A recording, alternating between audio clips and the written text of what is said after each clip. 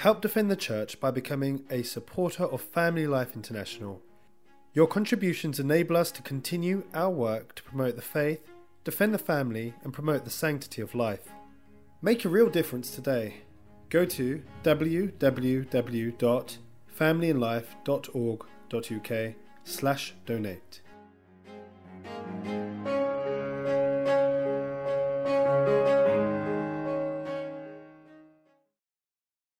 The Lord be with you. And with your spirit. A reading from the Holy Gospel according to John. Glory be to you, O Lord. It was very early on the first day of the week, and still dark, when Mary of Magdala came to the tomb. She saw that the stone had been moved away from the tomb, and came running to Simon Peter and the other disciple, the one Jesus loved. "They have taken the Lord out of the tomb," she said, "and we don't know where they have put him." So Peter set out with the other disciple to go to the tomb. They ran together, but the other disciple, running faster than Peter, reached the tomb first. He bent down and saw the linen cloths lying on the ground, but did not go in. Simon Peter, who was following, now came up, went right into the tomb, saw the linen cloths on the ground, and also saw the cloth that had been over his head.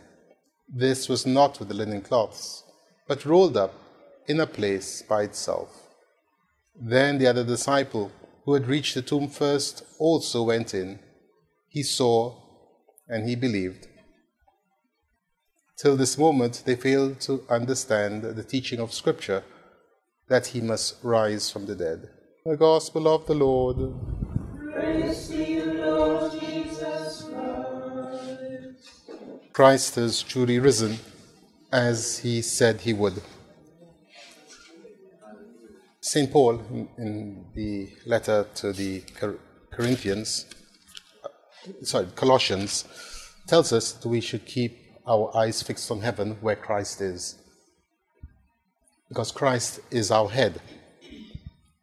And the one thing we know about the head, that it has a body, and in particular we speak of the mystical body of Christ, of which we are members. We are the branches that have been grafted onto the vine. What the head suffers, the body likewise suffers. What the body suffers, the head also suffers. And we have our Lord's own word for this. In the case of the latter, he says, what the body suffers, the head suffers. And the classic example, of course, is that of Saul on his way to Damascus. "Saul, Saul, why are you persecuting me?" But Christ is in heaven. He's the head. Yet what is being done to his disciples, he regards as being done to himself. And in other places, he tells us also, "Whatever you do to the least, you've done to me." But what the head suffers, the body necessarily must suffer as well. Because our Lord himself invites us.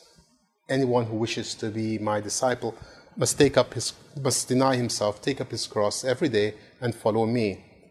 If they have treated the master of the house in this way, what will they not do to the servants? And many other examples like this. So we are one mystical body. Christ, who is our head, who has conquered sin, death, hell, Satan, is now in heaven. And yet he is still with us, as he promised, "I'm with you until the end of the age." He is still with us. And so he is part and parcel of the fabric of our life each day and every day. And it's because of this that we do not lose heart, especially in the present circumstances that we find ourselves. Christ, as we have just recalled on Good Friday, was seized in the garden, and his disciples ran away. Although two followed at a distance. We heard how he was cruelly treated, how he was rejected, how he was crucified, and how he was buried. Well, we shouldn't expect any different for the church as his mystical body, and yet also for us as individuals. And so we see what the world has achieved, or better still, what Satan has achieved using worldly powers, how on this great festival, the greatest in the church, he has managed to close the buildings, our church buildings, to us, so that so many millions of our brothers and sisters are unable to celebrate the Paschal mystery. They are unable to receive the sacred body, blood, soul, and divinity of our Lord in communion. And worse still, they are unable even to have their sins forgiven, whether in the sacrament of confession or in the anointing of the sick. And so the darkness that occurred when our Lord was seized in the garden and when he was crucified has, in a certain sense, fallen on us today. But we do not lose heart, because we know that Christ has risen, that he has overcome the world, the flesh, and the devil. And so we do not lose heart, but we continue to believe firmly, and that in his good time we will see the church rise glorious, as he himself rose gloriously on that first Easter Sunday. Our Lord was crucified, and at the third hour, at the ninth hour, he died. He breathed out his spirit. There were just 3 hours left before the arrival of the Sabbath. And the Jews didn't want the body on the cross, as it would profane the Sabbath. So they asked Pilate to have the bodies removed. And so the soldier came, broke the legs of the two thieves. The reason was that in fact they broke the arms as well as the legs, was that the crucified would no longer be able to raise himself up on his toes so that he could breathe. And so he would be asphyxiated, he would die choking, because he just couldn't raise himself up to breathe. When they came to our Lord, however, they found he was already dead. And so the soldier opened his side with a lance. This was to fulfill the prophecy, certainly, but it was also to satisfy Roman law, because they had to make sure that the crucified criminal was dead. If he were not dead, then the soldier in charge of the crucifixion would take his place. So the soldiers had a vested interest in ensuring that those they crucified were dead. And then something strange happened, because ordinarily the bodies of the crucified were thrown into a pit, and sometimes it was covered, other times it was left for the animals to eat the body. But out of the blue, out of the darkness, comes Joseph of Arimathea, a disciple, a secret disciple of our Lord. And he asks Pilate for the body. And Nicodemus comes with him, and Pilate grants their request.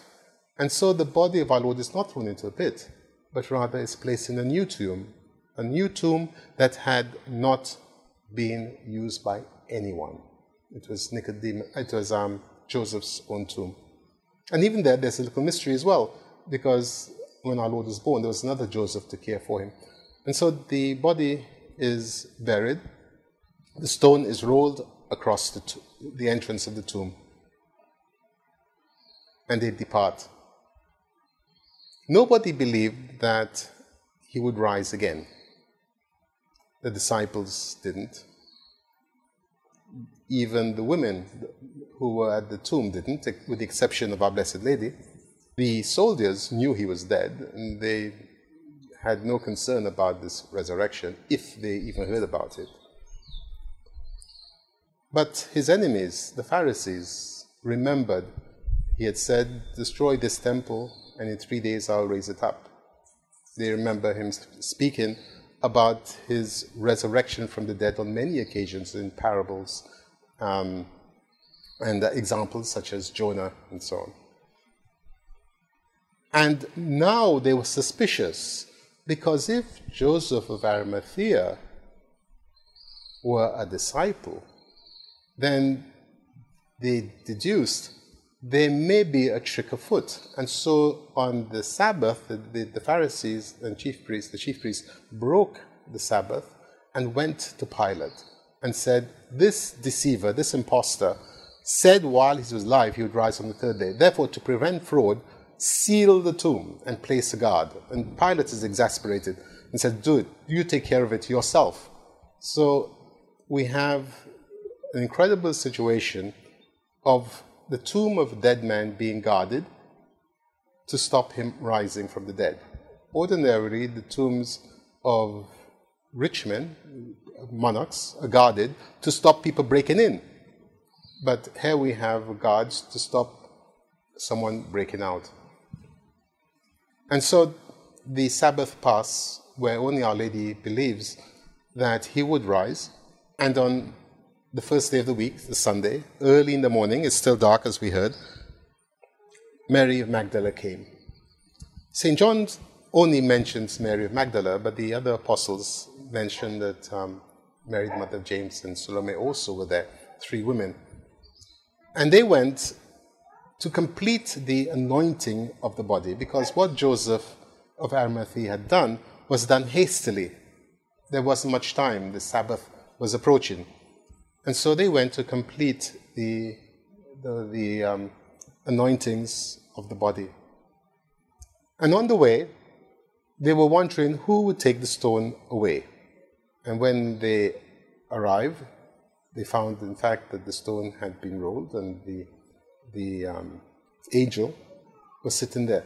Mary Magdalene, did not even wait for this. The other 2 women did. She immediately runs, as we heard, to the apostles, and she says, they have taken the Lord out of the tomb, and we don't know where they have put him. So she's obviously with someone else. That's why she says we. And this spurs Peter and John, who run out to go to the tomb. They ran together, and John runs faster because he's younger. He was a teenager, and Peter, of course, a grown man. And we're told that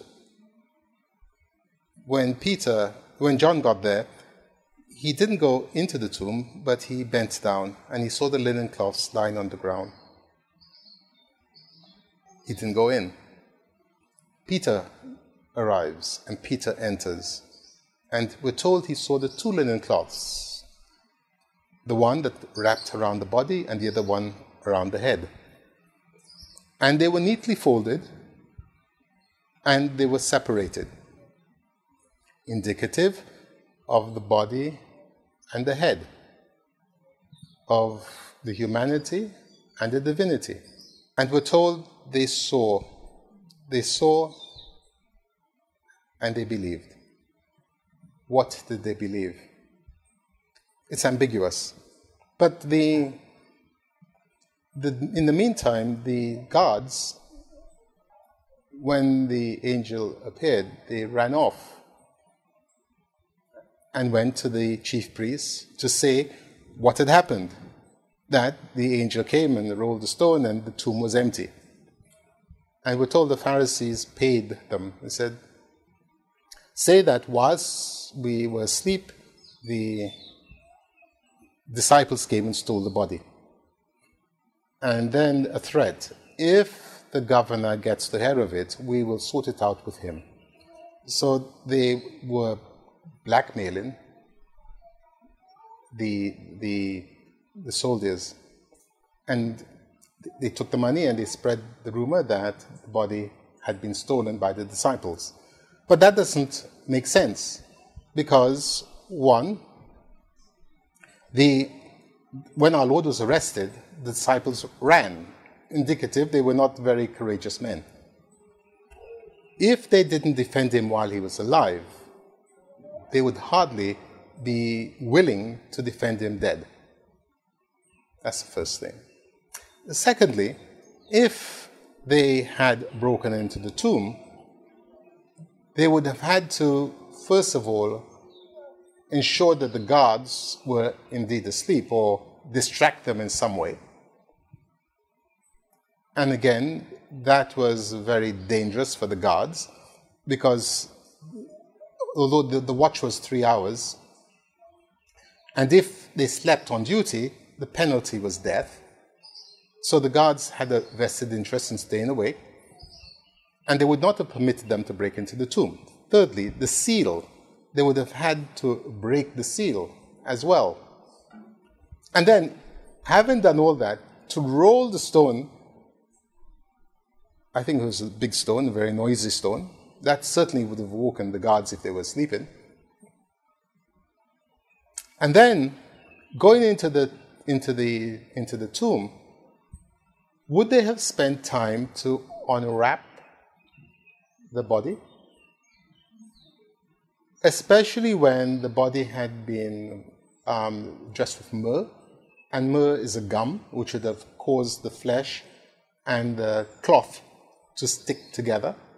Plus the fact, of course, that there would be blood, there would be serum and so on, which would have caused it, the cloth, to adhere to the body. So would they have spent time taking this off?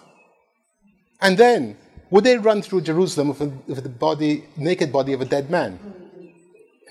You know, so the idea of theft is absurd, but nonetheless, the lie was sufficient to convince the Jews that, in fact, Christ was not their Messiah, that he was an impostor. And yet, our Lord's resurrection is certain. It is the most incredible story we can possibly say. In fact, St. Paul says, for the Gentiles, it is madness. When St. Paul went to preach in Athens, everything was going fine. Everything he said made sense until he spoke about the resurrection from the dead. At which point, the wise men of Athens laughed and said, okay, we'll speak about these things another day. The resurrection from the dead is our Lord's greatest miracle. He raised himself. It was the litmus test for Christian belief. If you do not believe in the resurrection, you cannot be a Christian. In fact, St. Paul in first letter to the Corinthians goes on this point a great deal in the 15th chapter.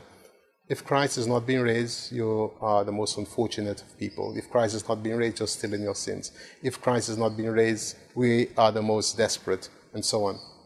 But Christ has been raised, and it is in this that we rejoice. If Christ, our head, has been raised from the dead, then likewise his body, the church, his mystical body, our mother, the church, even as she goes through this darkness and this passion, she will rise again. We don't know whether this is the beginning of chastisements or whether it is the punishment, but for us it doesn't matter as long as we hold firm to that conviction. Christ has risen from the dead. He has overcome sin, he has overcome death, he has overcome hell, he has overcome the ancient enemy, the serpent. And he is still with us, and he fights with us, and above all, he lives in us. So Christ has risen from the dead, alleluia, as he said he would, alleluia. In the name of the Father, the Son, and the Holy Spirit. This MP3 recording has been made available by Family Life International. Help us to make many more available in order to promote our Catholic faith. Go to www.familyandlife.org.uk and donate today.